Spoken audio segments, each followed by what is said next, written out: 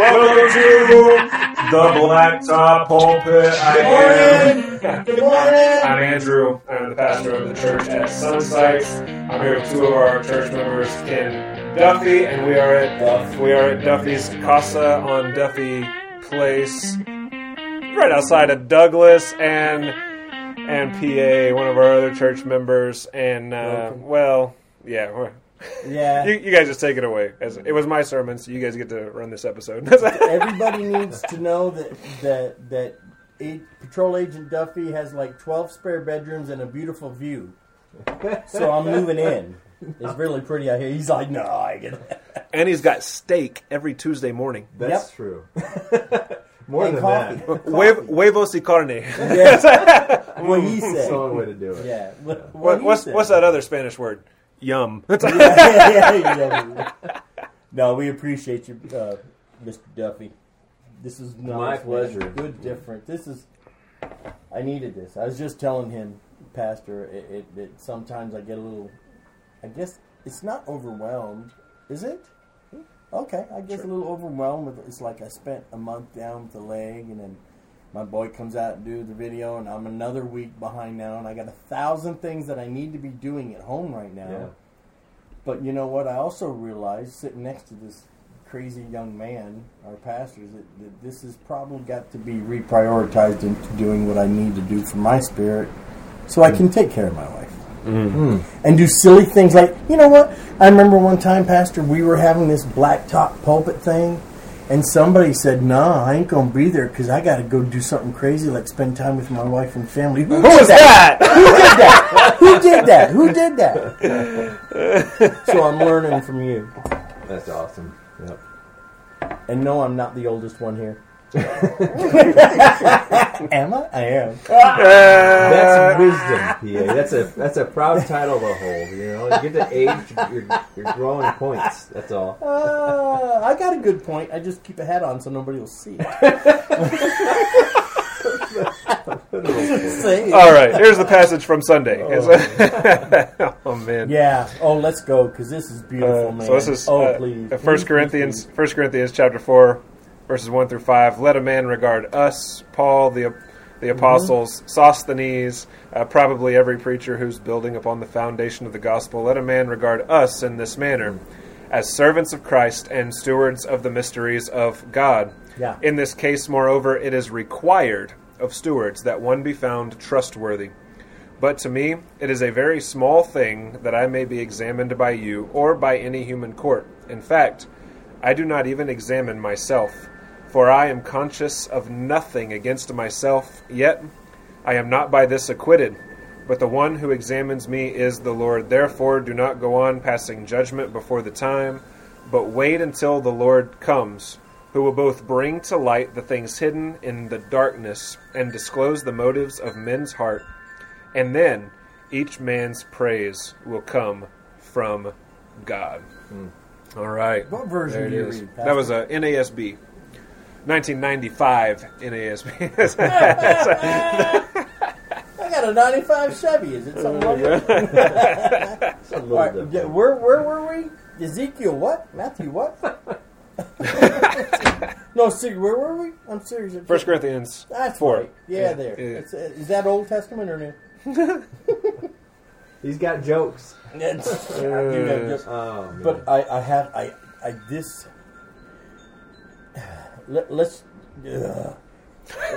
it's exasperating. It really is, because it's like we read scriptures to get closer to Daddy. We read scriptures to get better at trying to become closer to Daddy. And I read this and it's like, did we not just have this talk not even an hour ago alone in the truck? Pastor's like, where am I? I don't. It's the Lord Himself who examined me and decides. So it's like, it doesn't matter. But why do we base our entire existence on what other people will think when we don't do that? We've got it backwards. And I hate to be as real as I can get, but let's just be as real. I mean, for jobs, for work, for life, to attract a wife, we try and do so many things and use and base so many people's lives and their spirituality is completely based on what other humans think. And this scripture is absolutely beautiful and priceless to alleviate that. I mean, I needed to read it. I bet at nickel I've read it once before, maybe, but it's like... I gotta read it. So look at Apollos and the mere servants of Christ who have been put in charge of his good. Now, a person who's put in charge of his That's really good coffee. Okay, here. I was trying to find it. This is great coffee today, isn't it? Kenny's coffee needs a prescription. Just saying. Okay. But it says, verse 3, here it is. As for me, it matters very little how I might be evaluated by you or by any human authority. I don't even trust my own judgment on this point. Okay, I am giving you both permission to take this Bible and just shove it into my head. Beat me with it. Because, didn't I just say... Don't you have a beating Bible somewhere? Do you have one of them hardback... has a Bible thumper. Exactly! But it's like, why can't I beat that into my head, guys? I've been doing this for just a year or two. Why can't I beat this into my head? I told you this morning. Well, it's a difficult one because, man, we all like to be liked. Everybody likes to be liked, but that can't be our motivation for living, or our entire life will be identity politics, and we can't do that. That's no way to live. That's hell. You know. And I think it's pretty obvious too. The more faithful you are with the text, the less liked you are, and not because you try to be this. Well, unless your church family just loves the Word of God. That's true. You know? Yeah, I'm speaking in a general but I get that. Sense, gotcha. You know? Yeah, gotcha. I get that. Good, healthy, growing church. Absolutely. We thrive on that. Yeah. But there are so many same problem happening as we're reading here, like this dividing and judging and not liking certain people's teachings over the other. That still happens today. The same problem carries out today, but it's the faithfulness seems to lean towards those who are faithful are disliked by a majority, because the gospel from a simple standpoint, is a straightforward message, but it is offensive, and it is very clear. Like when we proclaim the gospel, it is telling people God is holy, we are not. Mm-hmm. We are rebels. Right. God is perfect. We're sinners. Man, you tell people that they are sinners today. They don't like it. It's a judgment against all of us. The gospel is a judgment in part. It's also a message of hope and restoration. Yeah. And you have to deliver that whole thing, which I don't know how quick we get into this. What was the verse that we talked about this being a gospel issue in our day, specifically with things like critical race theory, like you brought up on Sunday. So we talked about. You talked about that specifically, and it was a great correlation, because this is a gospel issue, and I don't like to use that term too loosely, because it's a very popular term. Gospel. It's a gospel issue. It is a gospel issue because everything is technically a gospel issue. Yeah, they just don't want to hear it. But this is not like a worldly thing we're addressing. When looking at the foundations that you build on, this is a problem that's infecting the church, and they're not compatible. Right. And early on, I was pleading with people, warning people, like this is going to destroy churches. This racist, just hateful and hate-driven ideology is going to get into churches and destroy them, because it is not compatible. You can't with the gospel. You can't work it together. One negates the other. Right. And that's where, like when we're listening to this sermon this week, I was like, man, this is real and serious, and this is very applicable for our day today. Like, we are facing brothers and sisters who are going to get destroyed by this false teaching. So, Kathy Duffy to the rescue. No kidding. If I'm going to talk about the sermon, you should have the sermon notes. Notes? You're supposed to take notes? Oh man, yeah. It just seems like how time appropriate this section of Corinthians is, because How many people are looking at basing their fundamental value on what other people think? Mm-hmm. Or other politicians, or anybody for that matter. They're more concerned about what other people think than what our Father thinks. Mm. Yeah. Frightening. Yeah, it is frightening.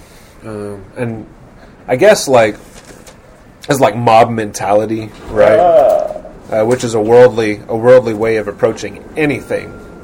Is if a certain group of people think this certain thing, dude, I need to know that. A certain group of people think a certain thing morally or whatever, and you don't fit into that, you're kind of ostracized from society.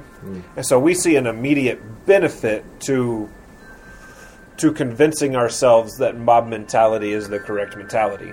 Right? Instant gratification, instant result. Yeah, that's tribalism. That's denominationalism. That's why we have different denominations of churches.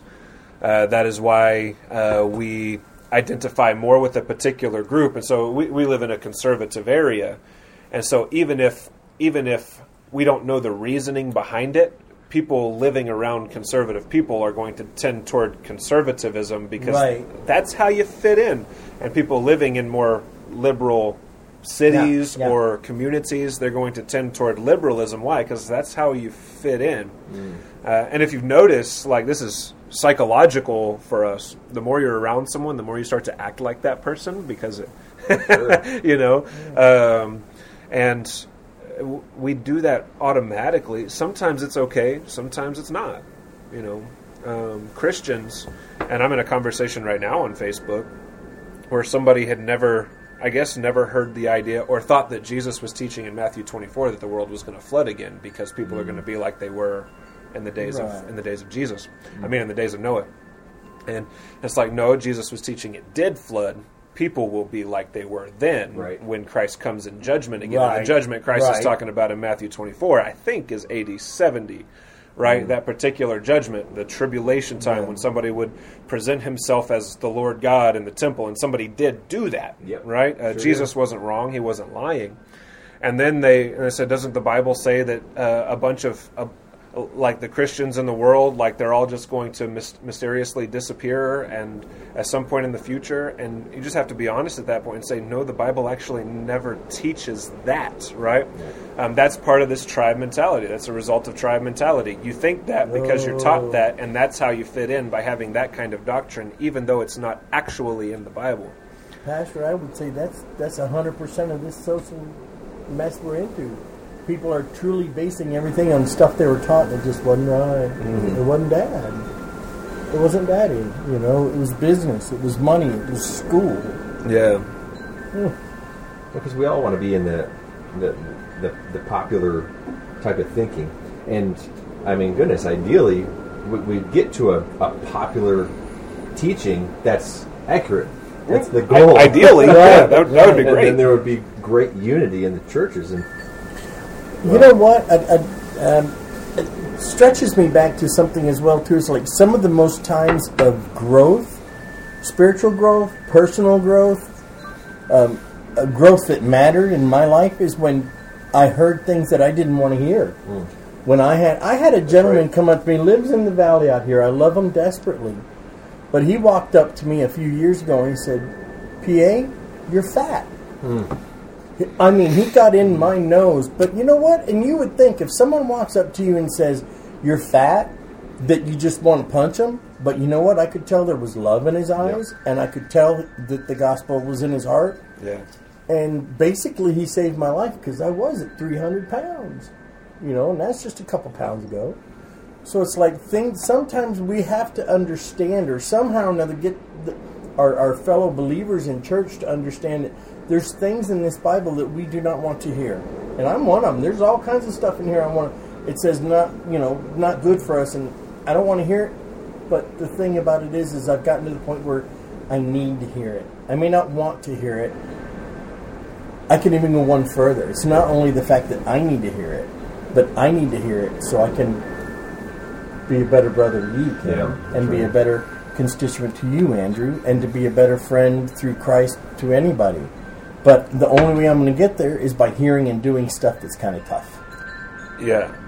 Well, you talk about looking to the Bible and reading stuff that doesn't quite fit with your viewpoint. A couple years ago, I came to the Book of Revelation because we were going to start studying the Book of Revelation. So I came to the Book of Revelation with all the baggage that I was bringing with me. And in 2019, I would have identified as a historic premillennialist, right? As I start really studying the Book of Revelation, working through it, doing exegesis, and none of it was lining up with what I thought. And I was like, I think I said it out loud. Like I was looking at the Book of Revelation, I was like, crap. This doesn't fit what I already think. So I could either, two options, twist the text to make it say what I want it to say, or try my best to follow the text. And now I no longer identify as premillennial, right? Because I resolved, no, I don't want to twist this. I want to legitimately try to follow the text where it goes. And and I'm still doing that. Like I still haven't landed. I'm just trying to follow the text. Which is a big topic because it's unfortunately very divisive in our generation. I know. So it's like this is almost like leaving another religion these days. I've had that thought, brother. Exactly. Seriously. A lot of these churches that are pre-mill overwhelmingly, and you leave that, it's like you've become an apostate. I'm like, good night. Hold on a second. Let's talk a little bit because we're not denying the divinity of Jesus here, or right. It's not another gospel being presented, right? And it is very interesting. And then to date, over the past 2 years, most people who have a problem with me on that basis. Yeah. And it's like, guys, I've literally just been trying to follow the text of Scripture, and that's what you're complaining about, that I'm actually trying to be faithful to the text, which is really aggravating, especially when you're trying to relate to people who claim to be Christians. Sure. And then having the clear ability to defend that position, like, that's something where it's like, okay, I could see if we start going off in some like really new kind of interpretation of the text, but if you maintain a consistent hermeneutic, like you naturally, like you said, you naturally get to a position, and that's the problem that we're having is like the differing views. If you arrive at no matter what it is, like sola scriptura, right? Like we go to the Bible informs our thoughts, and whatever the Bible says, we believe, and if we don't believe it, we have the problem, and we need to fix it. Yeah, right. And that's a really important thing for Christians to be doing. Yeah, and there's a hermeneutic out there. Kevin Van Heusen is a proponent of this hermeneutic, and it is called the Theological Interpretation of Scripture, TIS, right. Which means you read Scripture. They point out nobody comes to the text of Scripture in an unbiased way, which is absolutely true. Everybody comes to the text of Scripture biased, growing up learning what they have learned, growing up learning what we have learned, and then coming up with our own ideas, in the process. And he says, but that's actually a good way to interpret the text of Scripture, is to basically start with your theology. So me, being Reformed and being a Calvinist, I start with TULIP and then try to read the Bible in light of that doctrine that's already developed, which is not the way I think the Bible ought to be read. If we read the Bible like that, never will we change. Now, our doctrine will always inform our reading of the text. We can't get away from that, right? But we should try as much as we can to read the Bible as naked as possible. Not like we're wearing nothing, but like look at the text for what it is. And there are things that even though we come to Scripture with the baggage that we come to Scripture with, there are things that are like, well, that clearly doesn't fit the baggage I bring to the table. How do I need to rethink this? And then we go through the hard work of rethinking things. The problem is, the problem is people don't like the pain of change. There are two kinds of pain in the world, right? The pain of change and the pain of staying the same. Yeah. Choose which one is better. Yeah. It's deciding to use the willpower that Father God gave us, because we all have it. We all have it. If I can lose a couple pounds, we all have that willpower. We really, really do. And it's like getting to that point to where, okay, someone walks up to you and says you're fat, and it's the truth. You've got to realize it's just like the gospel. Did you just say the word will?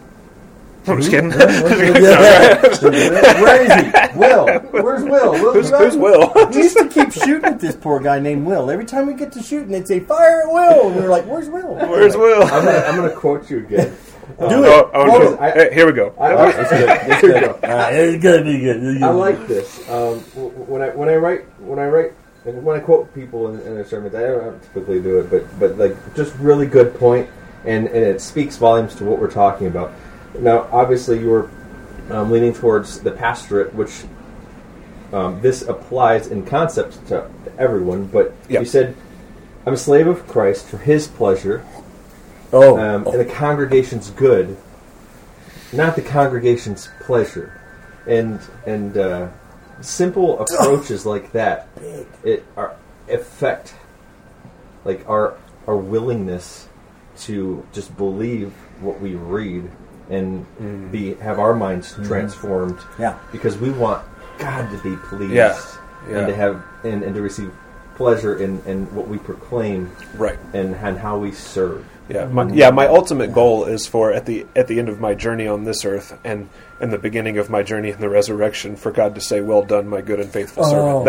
How many dreams have you had with that in it? I mean, I want to hear that so bad.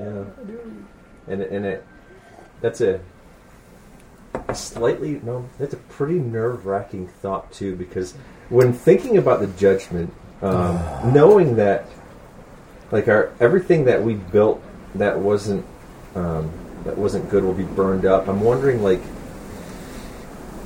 from a general perspective, I want to say, I feel like all Christians are going to be, told, "Well done, good and faithful servant." But then I work through that. I'm like, but then you did better than him. No. I don't think it'll be like that. I don't think it'll be like that. How's it going to work? Are we all going to hear that, or are well, we going to get some chastisement? Well, Paul did say in the previous passage, the passage we were in last Sunday, right? In that passage, Paul did say, was that last Sunday or was that the Sunday before? Yes. I don't recall. Yes. Well, it all runs together for me after a while. but he was saying we are one. Every preacher is one, doing exactly the same work, and the same destination is there. Yeah. But each one will earn his reward, will earn his heavenly paycheck. And so some will be paid more than others by grace, of course. Just depending on, and it doesn't depend on how much we produce. It depends on how faithful we are to doing what God has called us to do, and that's how He pays us. Did you do the work I called you to do, and did you do it faithfully? Did you work hard at preaching and teaching? I remember having that discussion. So I don't have to worry, since my ministry isn't as big as John MacArthur's, and probably never will be. Well, God has called me to be faithful to what He has called me to do, not to produce as much as possible. And then the rub's going to be when we get there. It's like, "Hey, man, come over to my place." It's like all of ours is everyone else's in there. Yeah, right. Yeah. It's like, oh, cool. All right, whatever. I kind of with that line of thinking, I almost kind of think doesn't that somewhat coincide just a wee bit with the woman with $3 only, three singles? So it's like she gave all that she had. That's perfect. But it was nothing. We've got more than that in our pockets right now, and we're all married. So it's like at this point, I think it's more about not just what you do, but how, just like you just said, how you do it for Him. But how many people so many people are being taught and being raised up in the church or in a spiritual manner to where do what makes you happy. And they're all getting on that wrong foundation of self-pleasure, even though it's not used the term of self-pleasure. Yeah. But right now it's like, what about me? I mean, my brother, he looked me square and says, "What about me? What about me? What about me?" And I said, "It's not about you." And that shut him up. Yeah. It was a miracle from God, Yeah. But that's it. Well, we've got to get away from that. Well, and we live in a time too. Parents and grandparents are teaching their children explicitly or implicitly that all of life is about them. Right. Catering to their preferences, making sure they have everything they want, making sure they can provide everything for their children. And I found myself just the other day kneeling to Elijah and saying, "Son, I want to teach you that life is not about you." And he because he's 3 years old, Right, right? that's- and all of a sudden he's like, Not me.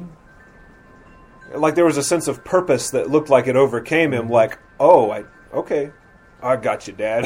You Yeah. know? Like, and it does. That's what provides meaning in life. Recognizing that it's not about us. If all we're doing is selfishly gaining for ourselves, if all we're interested in is sordid gain, the love That's of money horrible, and property man. and whatever, there's no fulfillment in that. There's no meaning in that. It's the wind. It's here today and gone tomorrow. But if we live for others, man, there's meaning in that. Right. And here's a popular teaching for parents, and this is just adopting the culture on accident, Right. Yeah. Because we have seemingly limitless, potential here in America, and we teach our kids. And I had to correct this one early on. Be whatever you want. You could do and accomplish whatever you put your mind to, and the mentality there is It's the American dream, man. self-absorbed. Yeah. It's like, hold on a second. No, you can't do and be whatever you want. Pursue Jesus and whatever plans He has for you, and that will come to be. See, Yeah. just get a really loud megaphone and say that to the whole planet, Ken, because that's exactly That's what we're trying to do. that's Blacktop pulpit. what he just said. What he just said. Yeah. That's so true, though, Ken. It's Because you know what? natural for us. I was raised with that. You can do whatever you want, Yep. honey. You know, It I reminds want to me. be a bum. It reminds me of one of. It reminds me of one of my favorite scenes in the movie Zootopia. Oh, Is that a cartoon? Or- Yeah, it's like a cartoon Okay. movie where the fox, he's conning people out of their money, and this little rabbit thing. I don't know what it is. It's not a rabbit. Maybe it's a rat. I don't know. Maybe they did that on purpose.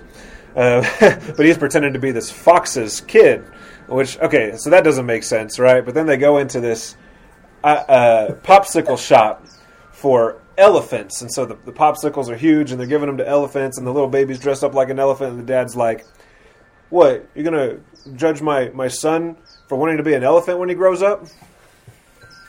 That's about the culture we live in, right? It is. It really is. Yeah. Oh. and there's no limits to that anymore. And I don't want to get too controversial. But I was talking to my boys the other day. Okay, this is why I bring it up, because we're talking about being what you want to be. Yeah. My younger son came in. He's like, "Dad, Andrew, not this Andrew. Little A. Andrew said I was a girl, or he called me a girl, and I had to look at him, and this was like a moment of like sadness in me. Like, well, you tell him boys can't be girls, and I'm like, holy Wait a cow! minute. Like that's a real countercultural, issue. isn't it? It is a real issue. I have to teach my sons, like, you're going to be taught differently. You How can't frightening be is that, Ken? different than what you are and what God created you. And I was like, normally it'd be a little like punch, you're a girl, and kids would razz each other. That's not what we're at anymore. Oh. No, you can't playfully make fun of anybody now because it's offensive. Yeah. Everything's offensive. So- Everything's racist. Okay, let me ask. Okay, I gotta ask this question and then I'll promise to be quiet. Is this? Don't do that. I don't promise to be quiet. Isn't this offensive? Oh, always, yeah. That's why people don't like it. It's been And, canceled. well, that's the thing. People say, if you offend me, you're wrong. I don't think so. I'm keeping my mouth quiet and nice and calm. But it's like, if you're offended, I'm sorry. That has no juxtapose on me. I love Jesus. This is my Bible. Yeah. This if it offends you, if I'm doing my best to speak a truth right, it won't be. and to bear true witness to God and who God is and what God is doing, and that offends people, that's on them. If I am being malicious and I offend someone, then that's on me. Which happens a lot, generally. Yeah. Not with you. Sorry, Ken. Sorry. I need clarity here. If you say if I do something malicious and it offends me, then it's on them. No. No, I'm sorry, I'm confused. See, If you say something malicious towards someone else and it offends them, that's on you. You've Okay. sinned in being malicious. That's bearing false witness. Think in mind like all these protesters where they had That's the where I sign was that said, going, "God sir." hates fags," You know, like that's just trying to be offensive. It's being unloving. It's being hateful. It's bearing false testimony. You don't go out there provoking people to hatred and to want to be despised. You know that's that's an unloving message. You know, there are truths behind it that you get into. That's where, like, I don't want to say the delivery. It's a heart. It's the heart of what you're proclaiming, the truth that you're preaching. Well, I'm broken then. Me too. There's something I wanted to get at. I have to remember what it was. That's what me, Pastor. Yeah. Memory loss. I guess so. The incoherence I see in the popular worldview of our society, particularly of Western culture, is people say, on one hand, you need to be who you were born to be, right? I was born this way. That's part of the argument. And then part of the same argument was, but I need to change in order to be the way I was born. What? Right? I need to change my physical appearance. I need to change my hormones. I need to change my genetics. I need to change my parts in order to be who I was born to be. Do you hear the incoherence? And that's just the basic assertion coming from pop society today. People are living contradictions. So maybe they don't know what they were born into then, do they? I guess not. Like you want to be the way you were born, you don't have to change to do that. Right. Yet society has so persuaded people that they need to change in order to be the way they were really born. There was a cover of Time magazine here recently, and it said, now I'm fully who I am, or something like that, and it was a transgender, right? And it was like, y'all, really? We're all fully who we are. And that's a sinful wretch. Okay, let's move on. Exactly. Oh, man. You know, it's if people would embrace what they actually really were. Right. But you know what? We wouldn't have to change ourselves. That's the thing. Like, contentment means you're free not to have to change for the world. Exactly. And how refreshing now is the Christian message. This is new news to people now. They haven't heard this before. Yeah. We've come so far around that now the gospel is going to be fresh. Right? And it's like, you don't realize you don't actually have to change for the world like you're trying to change. Right. You don't have to try to fit into these categories that the world has created for you. Right? You don't have to do that. You are free, and Christ is who makes you free. The generation that hated labels growing up is now creating labels for everyone else, and it's like you don't have to fit into those categories. Stop letting society define who you are, and really be what you were born to be. Like, that's our message now, which sounds really progressive, but really it's what we've always been teaching. You know, I was born to be a warrior for my father, my heavenly Father. That's all. And I know. I know my military mindset's got me all a little goofed up, but it's like, I can't handle seeing people destroy what it is they don't know that they need.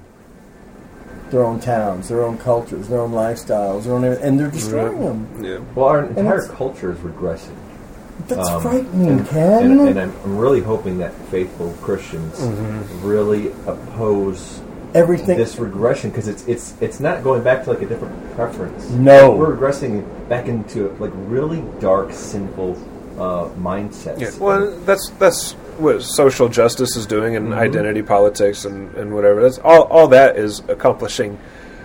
Taking us back 200 years, 2 times of oppression, right? Like exactly. real oppression, yeah. And it's like, I don't think I've said this before on the show. Like, my argument is, come on, guys, it's the 21st century. Can't we move beyond this? You're trying to take us back 200 years. Can't we move forward? It's like, it's weird that me as a very conservative Christian, fundamental, and in many regards, I'm the one saying, can we move into the 21st century?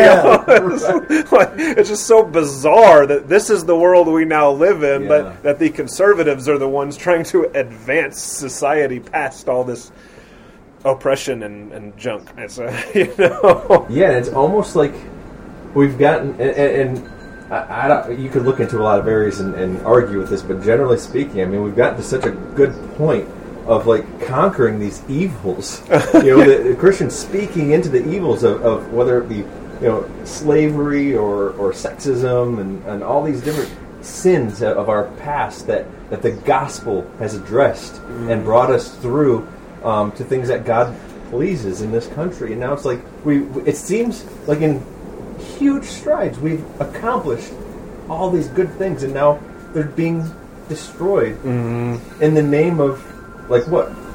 Progressivism, but that's not progressivism. It's regressivism. It's regressivism. Yeah, it's like you want to go backwards. You want to start, judging people based off of their appearance and their preferences, and you want to go back and start, like look at what's happening to women. Like they've accomplished so much equality. Women aren't like everybody told to keep their shoes off and stay in the kitchen. And that's right? and that's the outcome of this whole thing. If we draw it out to its natural conclusion. And we started drawing legal distinctions between men and women because we wanted to protect women, the weaker vessel, right? Right. We drew distinctions between different colors of skin, right? Because we wanted to protect minorities. And now, in this whole push for non-distinction and for social justice and for equity instead of equality, the only people who are going to be hurt by this are the minorities. And right. We take it back 200 years, and what are we left with? Social Darwinism, survival of the fittest. Again, that is regress. It's not progress. It makes no sense to me. I know that I was a little kid in the 60s in New York City. I remember water fountains for coloreds and for whites. I remember that. And I remember, because we were Sicilian. Okay, so we weren't white. We were a little dark, and we still got a little, a couple of looks, but we never were discriminated against, because... Oh, you're going to laugh at what I'm about to say. but it's like, I don't get... They want so much... They wanted separation, or they didn't want the separation. They wanted unity, and now they're trying to separate themselves again. And I'm not just talking about one particular race. I'm talking about all of them. They all want to have their own individual... towers of Babel, so to speak. Which is, having distinguished cultures is not evil. Having a black church and a white church is not evil. No. Forcing it is. Right. So having those distinctions is not evil. Forcing those distinctions is evil. And on the other side of that, if forcing those distinctions is evil, then forcing integration is also evil. What if a black church just wants to be a black church? Nothing wrong with that. But you start forcing distinctions and forcing integration, then you are really canceling all culture. That's not respectful of the cultures around you. That's straight up disrespectful, dishonoring, straight up what it is. Now, you talk about all this, the push for stuff like affirmative action, retribution paid to people. Look, I have Scottish and Irish veins. There's a civil war. No. There's a civil war living in me. Okay, my ancestors sold my ancestors as slaves. Yes. According to the standards, I owe myself retribution. That makes no sense. Give yourself $1. None. No. It makes no sense. I really believe, and this is just one of my most beautiful favorite scriptures as to what I don't need to be concerned about what man thinks. I need to be concerned about what my daddy thinks, my best friend thinks, my brother, my heavenly Father, all of the above. I love my God, my personal Savior. That's what's important. Yeah, I've got to be thinking like that. I can't be thinking like, okay, how can I get this done, or how can I do this, or it really is not about me. But how many people are not being taught? Right. I mean, my brother's 67 years old, and he still walks around. He's the quintessential curmudgeon. He still walks around, I have to do this for my life. I need to do this for me. I need to do this for me. And it's hurting everybody around him. Right. And I don't get that, guys. It's like, no. If I feel compelled or I have to do something for another brother or sister, I do it because I want them to be better. Not me. Not me at all. I don't. Really? I need a good cup of coffee. Got it. I need a great cigar. Got it. And I'm surrounded by Christian brothers that love me. So I'm good. Yeah. Talking about the you just reminded me of something. Talking about the qualifications for elders. It says not addicted to wine. It didn't say anything about being addicted to coffee, so I'm good, y'all. there's. Yeah, I'm not going to go there. I'm not. I don't do wine because it's got sugar in it. But can't read into the text. It's like okay. You don't add what's not there. That got us into a lot of trouble this past generation. No kidding, man. We got. I don't know why I'm going back to this in my head, but I just feel like people aren't really being taught what love is. Yeah, they're not. Well, I don't. We've think. replaced. Am I wrong? We've replaced the definition. New definition. Yeah, we've replaced. Okay, all right. Elaborate, guys, because I am old. Well, Teach me. We've replaced the definition of love with the definition of lust, right? And so love is now lust. That's what it is. Yeah, it's about self-pleasure. It's about my desires. That's lust. Mm-hmm. It's about how I identify. It's about what works for me. It's about who I think is pretty. That's what love is, right? Whereas biblical love is self-sacrifice. Yep. So you have self-gratification, culture's definition of love, and self-sacrifice, the Bible's definition of love. And they don't mix. And it complicates it when you change definitions. Yeah. Boy, don't like that. When you hear something like, love who you want to love, and it's like, at face value, it's like, yeah, great. Sure, yeah. But if you change what love is... Yeah, redefining does a lot of damage. Confuses everyone. Yeah. Which is why when I use terms, I try to use historic definitions when I use terms. And I don't like some of those terms, but I use them anyway because I don't add to confusion if I use terms that are already established. Right. Oh, I get it. Yeah. It's like before we talk at any time from going forward, maybe we should read off definitions. Yeah. Start off the conversation with, this is what this word means. We're working with this dictionary, so keep it in front of you as you listen to this episode. I tell you what, man, there's all kinds of dictionaries in my house. Yeah. I have to. And I hear terms like this, that, and the other, and I'm like, what does that mean? I don't have a clue anymore. You don't know what this means? What is this? I'm just getting sad because this delicious little stick is almost over. So is our time. So is it? Oh, good time. I'll have to remember that. One stick. There we go. We're good. That's how we time our episodes. However long it takes PA to smoke a cigar. I'll bring me off a Christoph next time. They're about that long. I do love reiterating gospel. Mysteries of the gospel. There's no again interpreting words. Interpretating. Yeah, I like that one. That's good. Like mysteries. You don't make that word to be whatever you want. We're all here talking about the gospel. It's and what we're talking about today is about the gospel, and it just remains very intriguing that the gospel is simple, but there's also so much complexity to it, and it's not a contradiction. Dude, simple enough a 10-year-old can get it. Mm-hmm. Right. Complex and not complicated, but complex enough that it'll take theologians eternity to learn everything there is. It's wonderful. Yeah. Speaking of the mysteries of God. Of course, Paul defines that mysteries of God is the gospel, the person and work of Jesus Christ. Right. And I can't count how many people I have heard reading through the New Testament and saying the term mysteries of the gospel and saying, see, it's a mystery. You can't understand it. Or the mysteries of God. See, it's a mystery. You just have to take it on blind faith. And it's like, that is not at all what the New Testament gets at. It defines the mysteries of God. The gospel, the person and work of Jesus Christ. And the mysteries of God, guess what? Were fully revealed in the person and work of Jesus Christ. We read that in Hebrews 1:1-4, right? The full revelation of God right there. And so it's like, when we talk about the mysteries of God, these aren't things that cannot be understood. No.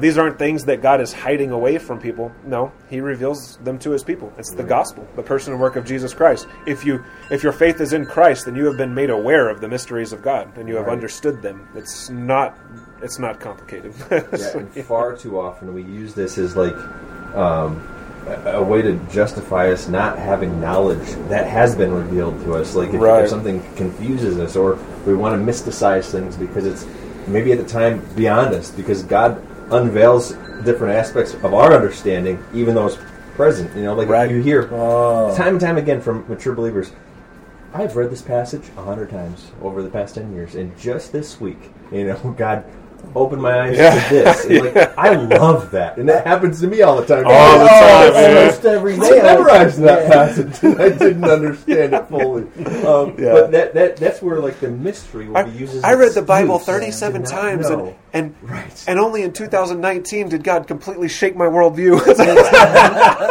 Yep. And that's You know? great too. That's why we need each other. Too. Yeah, it Like, is. Man, Yeah, we had a guy come into Men's Systematic Theology when it was on Monday nights instead of Tuesday nights, and he shot me a text one night. He's like, it's too difficult. I'm not even going to try to understand it anymore. No. And he's never been back. And I'm like, oh bummer. you use difficulty or the fact that God is higher than us as an excuse not to know Him. That's bad. Right. That's not good. And people are like, I just take it on faith. And it's like, no, faith leads us to want to understand more about God. Faith is not an excuse to remain in our ignorance. So, Wow. It's not a blind faith. Scripture never Faith. instructs us to have a blind faith. Okay, thank you. 'cause I was fixing to Christianity say- is a reasonable faith, not a blind faith. Yeah. Right? Dear Christian, please don't evangelize saying you just gotta have faith. Oh, my please gosh. do not go to the people and say you just gotta have faith.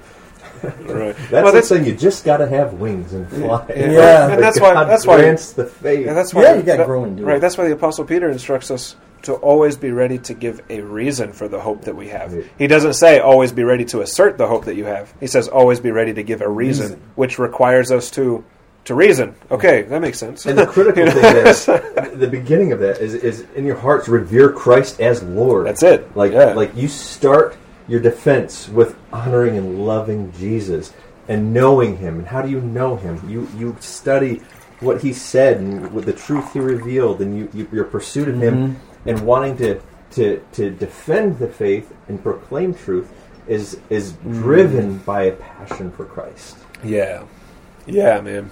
And so from that we can use our inductive reasoning to develop a principle. Right? Those who love Christ desire to know more about Christ.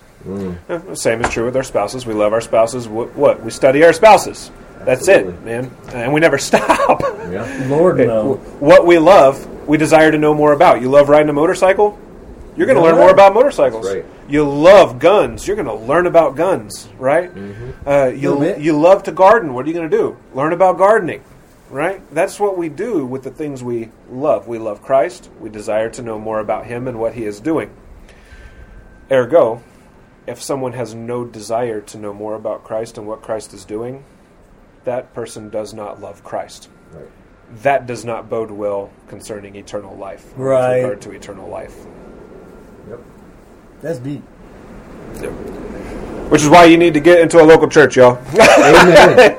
And there happens to be one up in Sunside. Oh, yeah, how about that?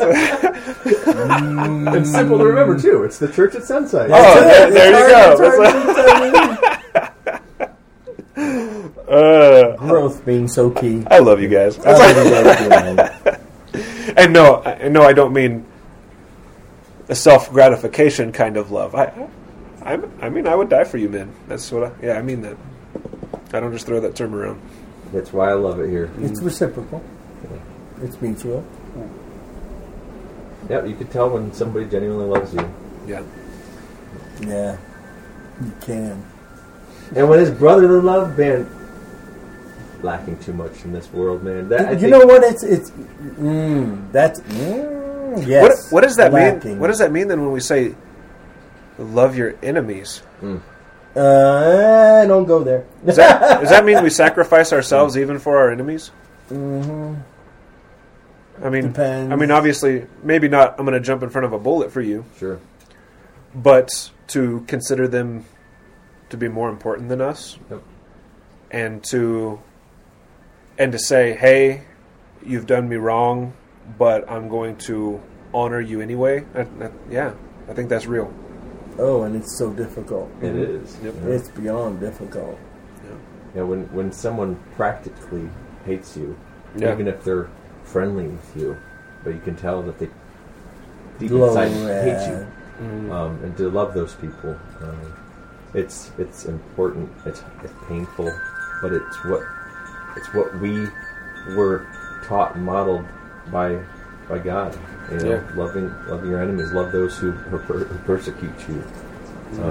My goodness, like the love that we were shown and our model, you know, Christ showed us in dying for the unrighteous, the people who were offenders, evil, and needed saving, needed transforming. God displayed that perfectly, and that's the life we live to our enemies. You know, we lay our lives down for the brothers and for the world to show this is the love of Christ. Let me show you what that is. That's it. I just want to shoot him. Sorry. Can you say that on the air? Can you say that on the air? I just want to shoot him. We'll find out. Is it possible to love somebody while I'm looking down a barrel? Yeah, boy, you're getting up in my alley there. And I actually think the answer is yes. It is. You know, that means, but it's not the person you're shooting at. Right. Well, that you means, love the person back in the United States of America that wants to fly that flag. So to the men who go to war, yes, to defend their countrymen, their families. What does it mean for someone to love his enemy as he's looking down the barrel? Well, that's a hard question. That's difficult. It means you're not just going to love taking their life for sure. It means that's the last resort, and there's no other way to get this to accomplish this for the good of my neighbor. That's it. My countrymen. Yeah. And you've got to come to the point of realizing that you're not doing that for yourself. Right. You are doing that to protect the ideology that's back in your own land. Well, and then like practicing self-defense. I think we all carry, you know. So when it comes to like practicing self-defense, then the thing that's going to go through our mind is not, I have to safeguard my own life, but instead, this is what's best for the good of everyone, right? And if this wasn't best for the good of everyone, I wouldn't even take it out, and I'd rather die as a martyr. Right. And that's a tough call too. But that's Christianity. And that decision has to be made in the blink of an eye. Right. Yeah, right. That's the issue. I'm sure you're aware of that. I mean, that decision has to be made before you can even breathe out. It's got to be that quick sometimes. And you know what? You don't really have a choice but to defend yourselves. But at times you also have to aggress. And that can go contrary to a Christian's beliefs. Right. But you've just got to remember the mindset that's back at home. That you want to stay that way. You know what I mean? Peaceful, following Constitution, following God's laws for that matter. And it's like, well, and the Constitution of the United States it's an easy document to defend because it's based on Christian principles, right? And so it's not hard for Christians to say, no, we're also going to be constitutionalists, right? Because the Constitution is a document based on biblical principles, biblical truths, and laws. And not many countries have that privilege, but we do. So that's good.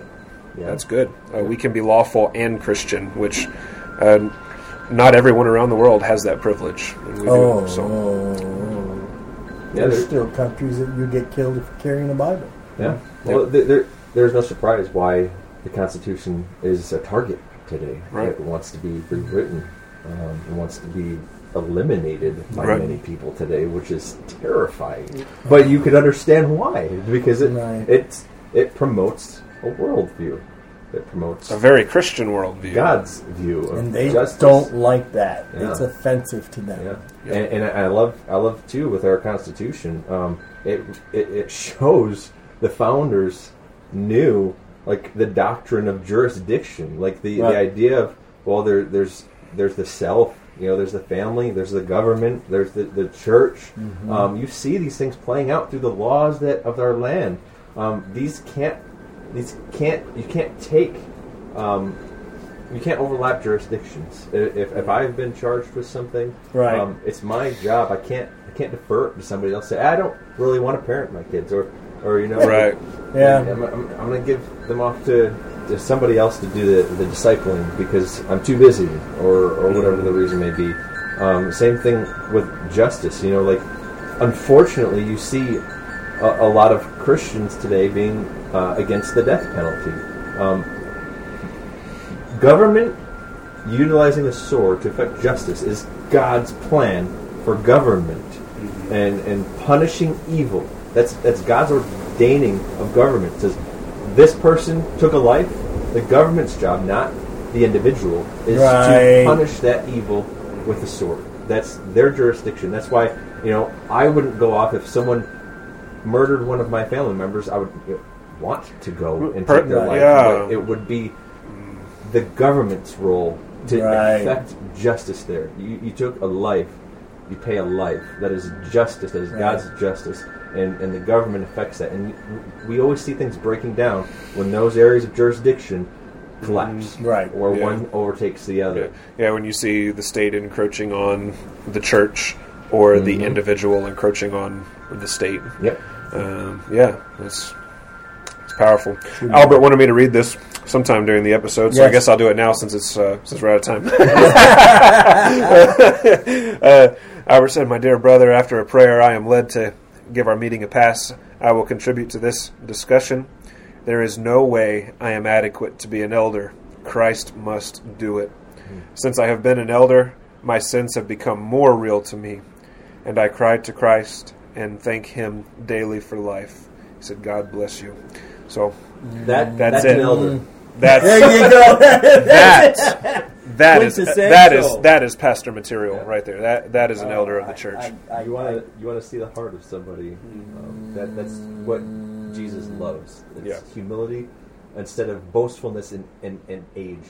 That's it. It's two ways. You age in the world, or you age in Christ, and the world is not humble like that. Right. That's beautiful. And you know what? It boggles my mind. I don't have any idea what Sergeant Kester went through, but I know what he did. I know what his job title was. And to have that in Vietnam and still come out through that and love the Lord like he loves the Lord, you guys, that is one of those things that you just don't get unless you got it. You know what I mean? Because it's like, I can only imagine what he had to go through, to get where he's at now. Sure. And he had rank. So, on top of matters, his responsibilities were, you could have gone ahead and say 100% worldly in his job and what he was doing to combat the enemy forces. But for him to come out on this side of it and to be as kind a man as he is, man, I'm sorry. That's awesome. And that's all of us saying, Albert, we love you. Yeah, it's exactly what love it you, is. man. We love you, Gunny. A great example of what we would want to model as we pursue the Lord. Amen to that. Amen to that. All right. Well, y'all, this has been Blacktop Pulpit by the Church at Sunsites. Be sure to check out the church at sunsites.com. Check out the resources there we provide for you, past sermons and Bible studies, and check out what's going on at the church. We will see you this coming Sunday, Palm Sunday, and Resurrection Sunday. That's known to the world as Easter, I guess. Amen. But we don't worship that false goddess. We worship our Lord and Savior Jesus Christ. Resurrection Sunday. We'll go with that. We'll see you then. Be sure to pray over the ministries that we're doing. Be sure to pray for Blacktop Pulpit. And be sure to hit that donate button at thechurchatsunsites.com so we can continue doing the work that we are doing in our community. Every dollar donated with the notation Blacktop Pulpit goes to our Deacons Benevolence Fund as our deacons serve the good of our church and community. We will catch you guys next time. Peace. Okay, that water's...